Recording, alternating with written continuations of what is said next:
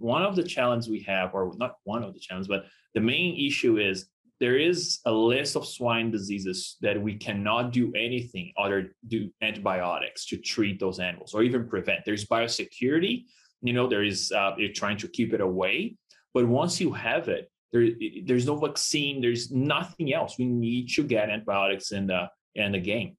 and that's what triggered me is that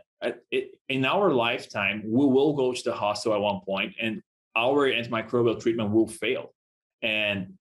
it's our social responsibility, as an industry, as veterinarians, as producers, as researchers, to prevent obviously our generation and the next generation from going through this pandemic, or now we're going through it, but at least having better tools to fight it.